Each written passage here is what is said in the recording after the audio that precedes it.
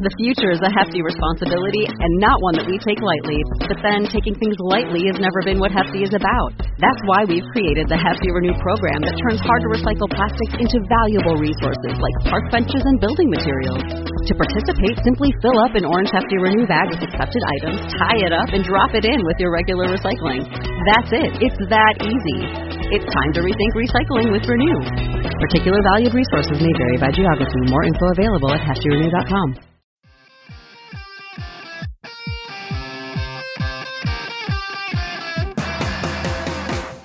Hello, and welcome to Betty in the Sky with a Suitcase. I'm Betty. I'm a flight attendant for a major airline, and I bring you stories from the airplane, from the flight attendants and the pilots, and from traveling around the world.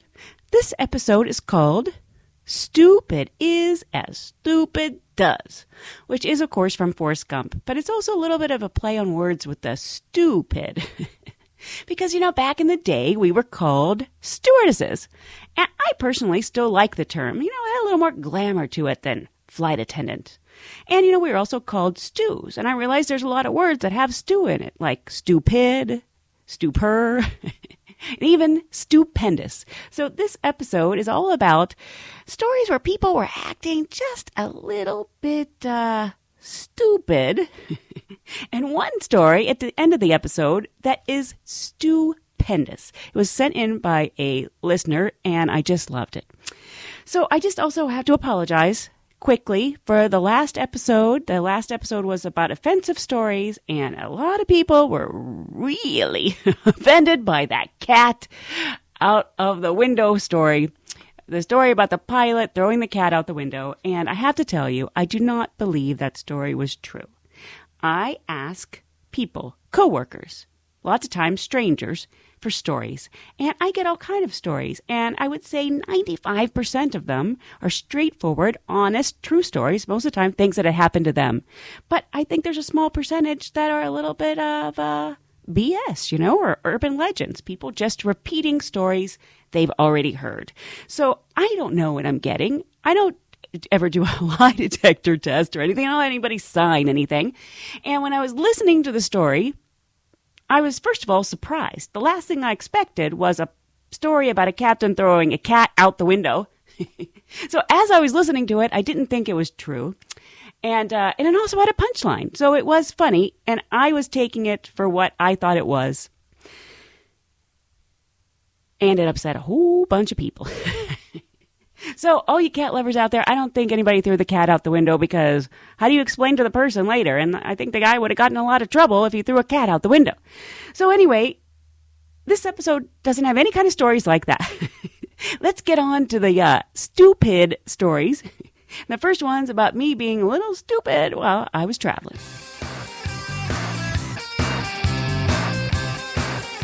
So we were in Nicaragua, and we wanted to go to this island in the Caribbean, a Nicaraguan island called Little Corn.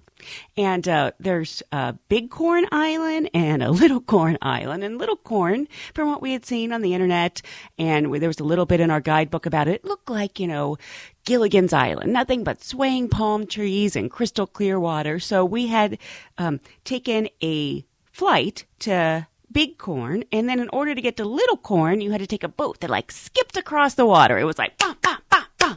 And it was so much fun. That boat, you got wet. We saw flying fish as we were going. It was about a 30-minute skipping boat ride from Big Corn to Little Corn. So we arrive on Little Corn, and we get to this, I guess it's their dock, and it's where the boat arrived. And there's a bunch of locals standing there, and I guess it's a big deal when the boat comes each day. So we say to the people, can we get a taxi to Casa Iguana? And all the people just started laughing at us. And we're thinking, I think that was the name of the hotel. We get out our guidebook to look, and we're like, yes. We want a taxi to Casa Iguana. They still keep laughing at us. And they all sort of part ways. And this guy comes forward with a wheelbarrow. And he's like, Casa Iguana. It turns out there are not only no taxis on the island, there are no cars. So here we are, these stupid Americans, or silly Americans, whatever you want to say, asking for a taxi on an island that has no cars. So now he's standing there, he's pointing at the wheelbarrow, and he's going, Casa Iguana. And so we're looking at each other, we're thinking, are we supposed to get in the wheelbarrow? It turned out the wheelbarrow was for our luggage. And then he put our luggage in the wheelbarrow. We followed him. We walked through the forest and we got to our hotel. Sorry, but I have to say, you act as though you're half away. There's half a dozen training airplanes in the pattern. And on many airplanes, military-type airplanes, there's a button that you either pull or push. If you pull it back, you're talking on the interphone system within the cockpit. If you push it forward, you're transmitting on the radio. Well, there's a lot of things you're not supposed to do on the radio, and one of them is to use foul language. And there's these half a dozen planes flying around in the pattern. Each one's got a student and an instructor in it. And who knows what happened? The student did goofed up on the landing, or did something wrong, or didn't level off when he was supposed to. And over on the radio, certainly the student was thinking he was pulling back and talking just to his instructor, but he broadcasts on the radio, "I'm sorry, sir, I guess I effed up." And the person in the tower, comes on and goes, because they didn't know who made that call sign. Normally you start off with who you are, but it was a mistake. Is that, "I'm sorry, sir, I guess I effed up." Tower controller comes on and says, "Aircraft making last transmission. Identify yourself." Because it could have been any one of the six of them. And there was this pause and a pause, and somebody else then keys their mic and goes, "He said he effed up, not that he was stupid."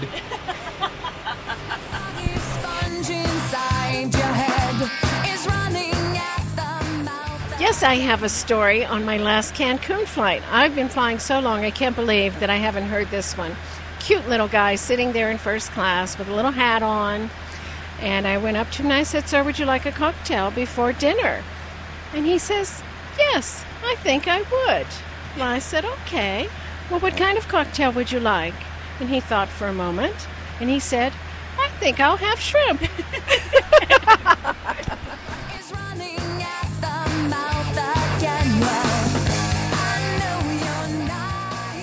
So you all know that our beverage carts are really heavy, and I know that you don't have enough space in your seat, so your arms and elbows and legs and feet are always in the aisle. So when I'm pulling up the cart, I'm always like, "Watch the cart, watch the cart, watch the cart, watch the cart." I sound like a tram car, but I don't care. I just don't want to hit anybody.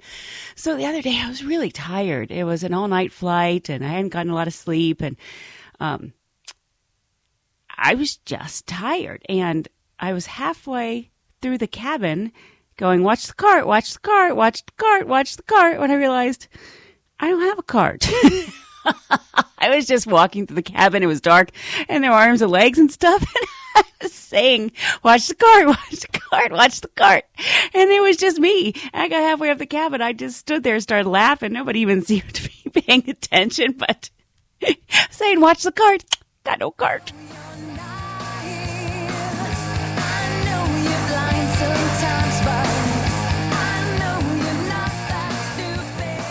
Brother-in-law of mine, the pilot, he related the incident of these two brothers who were on the maintenance crew. One was in Seattle, and the other was based in Minneapolis. And they had a maintenance problem one day, and of course one of the passengers noticed it and became a little bit concerned and was asking, "What's that fella doing out there on the wing?" It was a 727.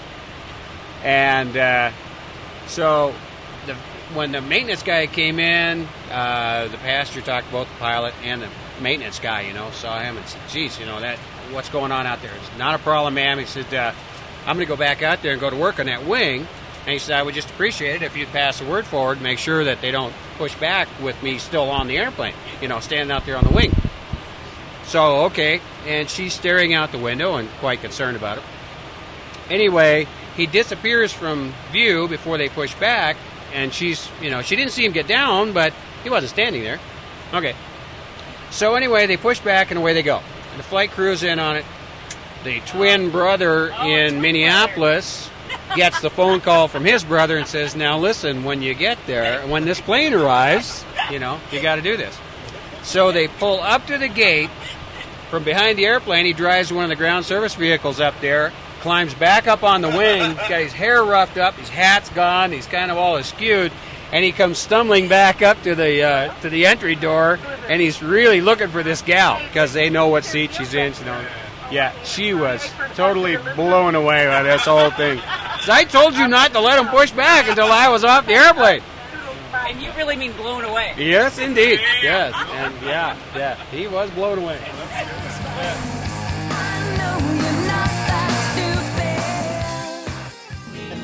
So you're going to tell a story? We're here. Yes, I'm going to tell a story. We're here in Maui. That's what the background music is. Well, when I first started flying, I was flying from L.A. to San Francisco and then back to L.A. As we're flying up there, one of the flight attendants comes up to the cockpit and she looks over the left-hand side and says, "What's that big body of water?" And since she was based on the East Coast, I kindly said, "Well, that's the Pacific Ocean." Oh, she said, "Wonderful, that's thanks. Thanks a lot." We land, we turn around, and no kidding, we're coming back to L.A. She comes back up in the cockpit and says, "Well, what's that body of water on the right-hand side?" And I said, "That's Pacific Ocean." She said, "Why are pilots so mean? That was on the left side, not the right."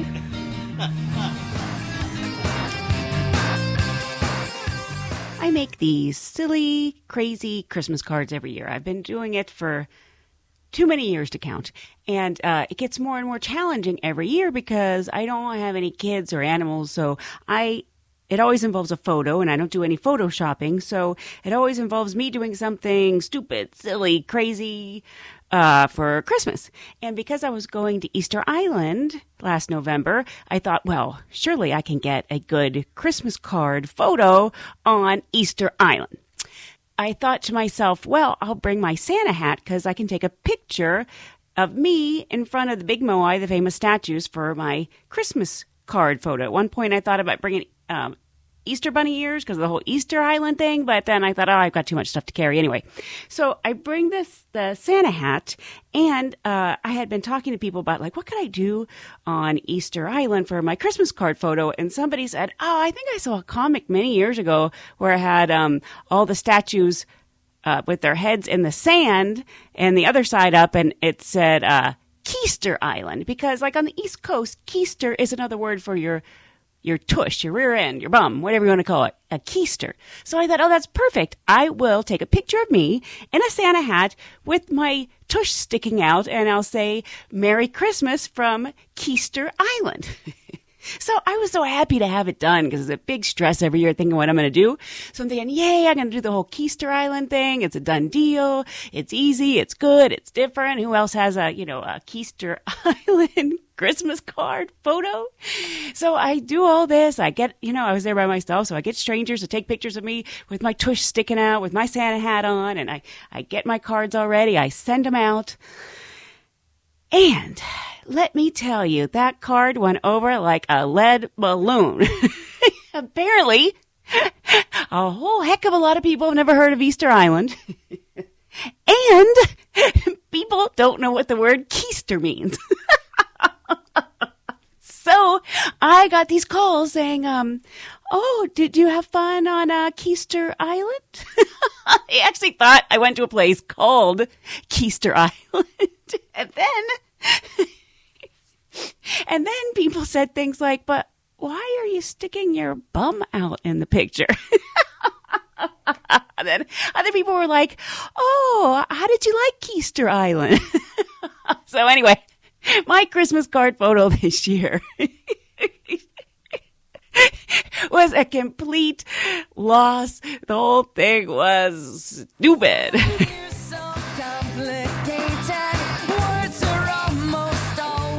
Time favorite PA. I would never do it again because I'd probably get in trouble if I ever did this again.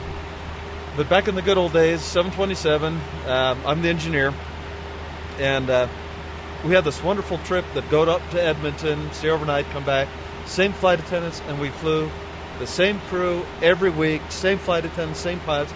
We always met for dinner. We always flew back together. Just a great crew.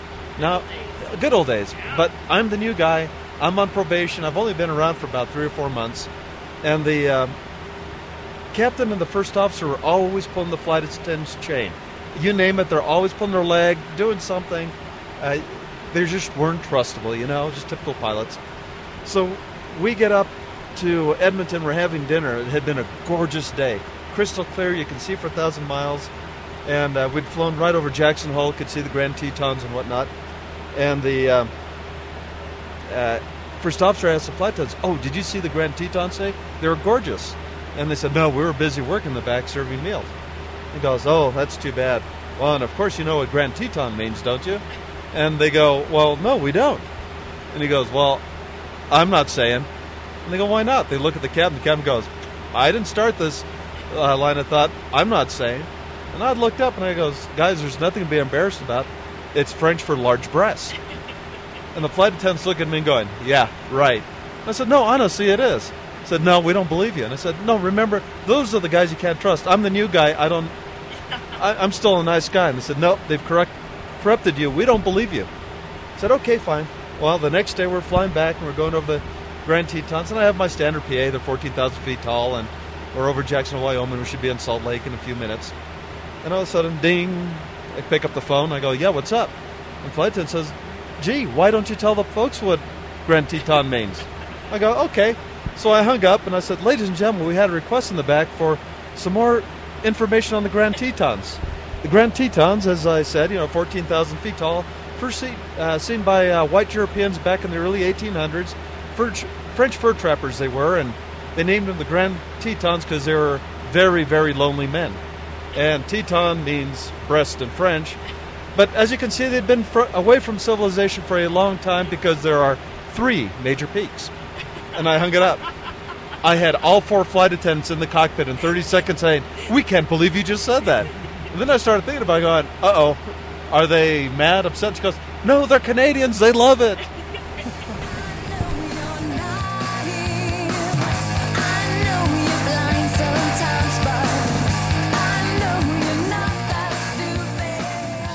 Times you're on a flight and all that it takes to make a flight attendant happy is just somebody to say thank you and no thank you.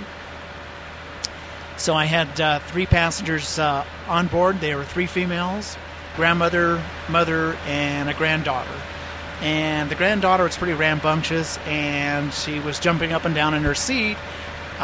We started the drink service, and she was screaming she wanted a 7-Up, 7-Up, and we weren't even to her row yet. "I want a 7-Up, I want a 7-Up." We're a couple rows ahead of her, still screaming about wanting this 7-Up. So finally we get to the row, and the flight attendant is asking the grandmother, who's sitting on the aisle seat, "What would you like to drink?" At the same time, the little girl's going, "I want a 7-Up, I want a 7-Up." And the flight attendant decided to ignore her until she got to that seat. And got to the mother, "What would you like to drink?" And the mother gave her order. Same time, simultaneously, the little girl's, "I'd like a 7-Up, I want a 7-Up." So finally, the flight attendant got the 7-Up for the little girl and said, "What's the magic word?" And the little girl didn't know what the flight attendant was implying, but the grandmother and the mother looked at each other, very baffled and bewildered, and they looked at each other, and they looked up at the flight attendant, and they said, "Abracadabra?"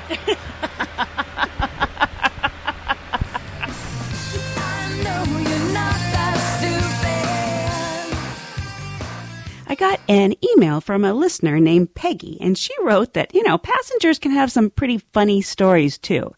So she told this story in the email that she had been flying from San Juan, Puerto Rico to Miami, and when they were about 15 minutes out over the water, the pilot made a PA saying they had lost an engine and they were going to have to go back to San Juan and they'd have to make an emergency landing. But he did reassure them that the plane could do just fine with the remaining engine.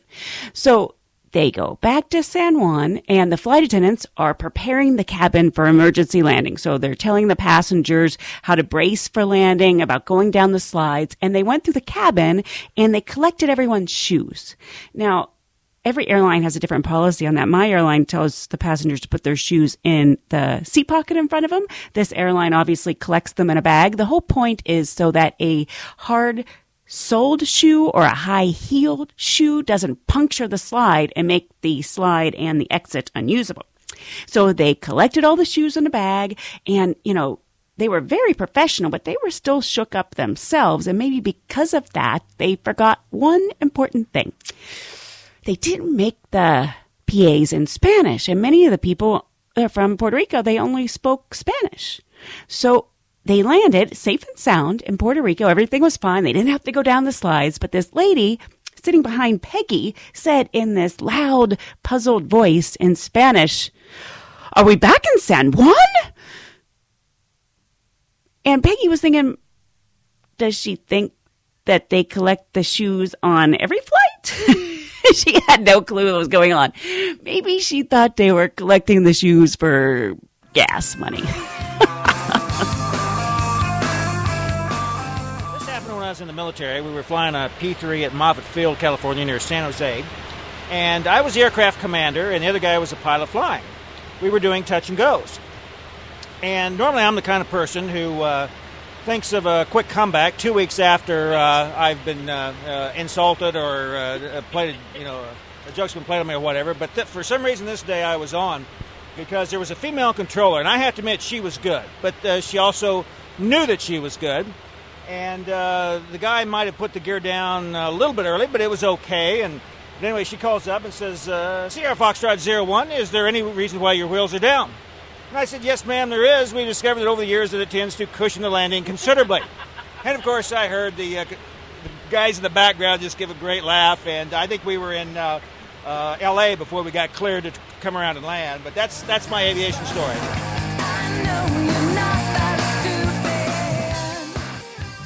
This next story is not stupid. It is stupendous.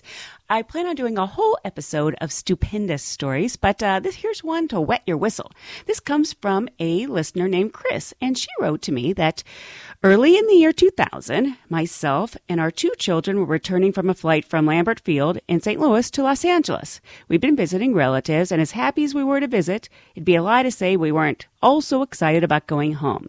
So on the flight, on the way home, the seating chart had me and my son sitting closest to the window, and there was one seat left on the aisle, and my husband sat directly in front of us with our daughter.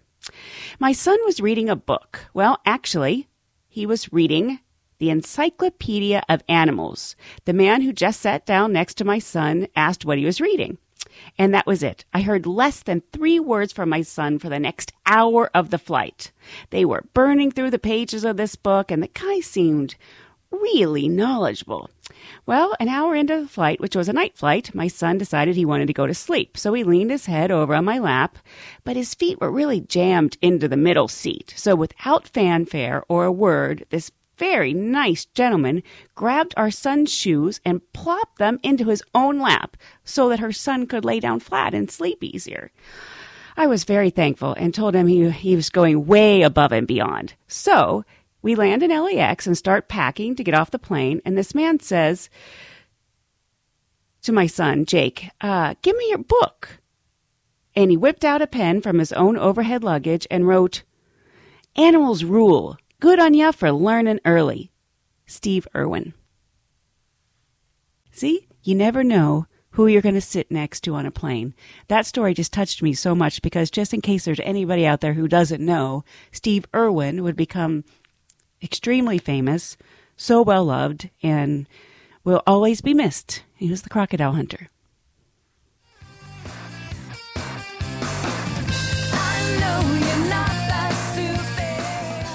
Well, that's about it for this episode of Betty in the Sky with a Suitcase. I hope you'll join me again next time so we can travel the world together.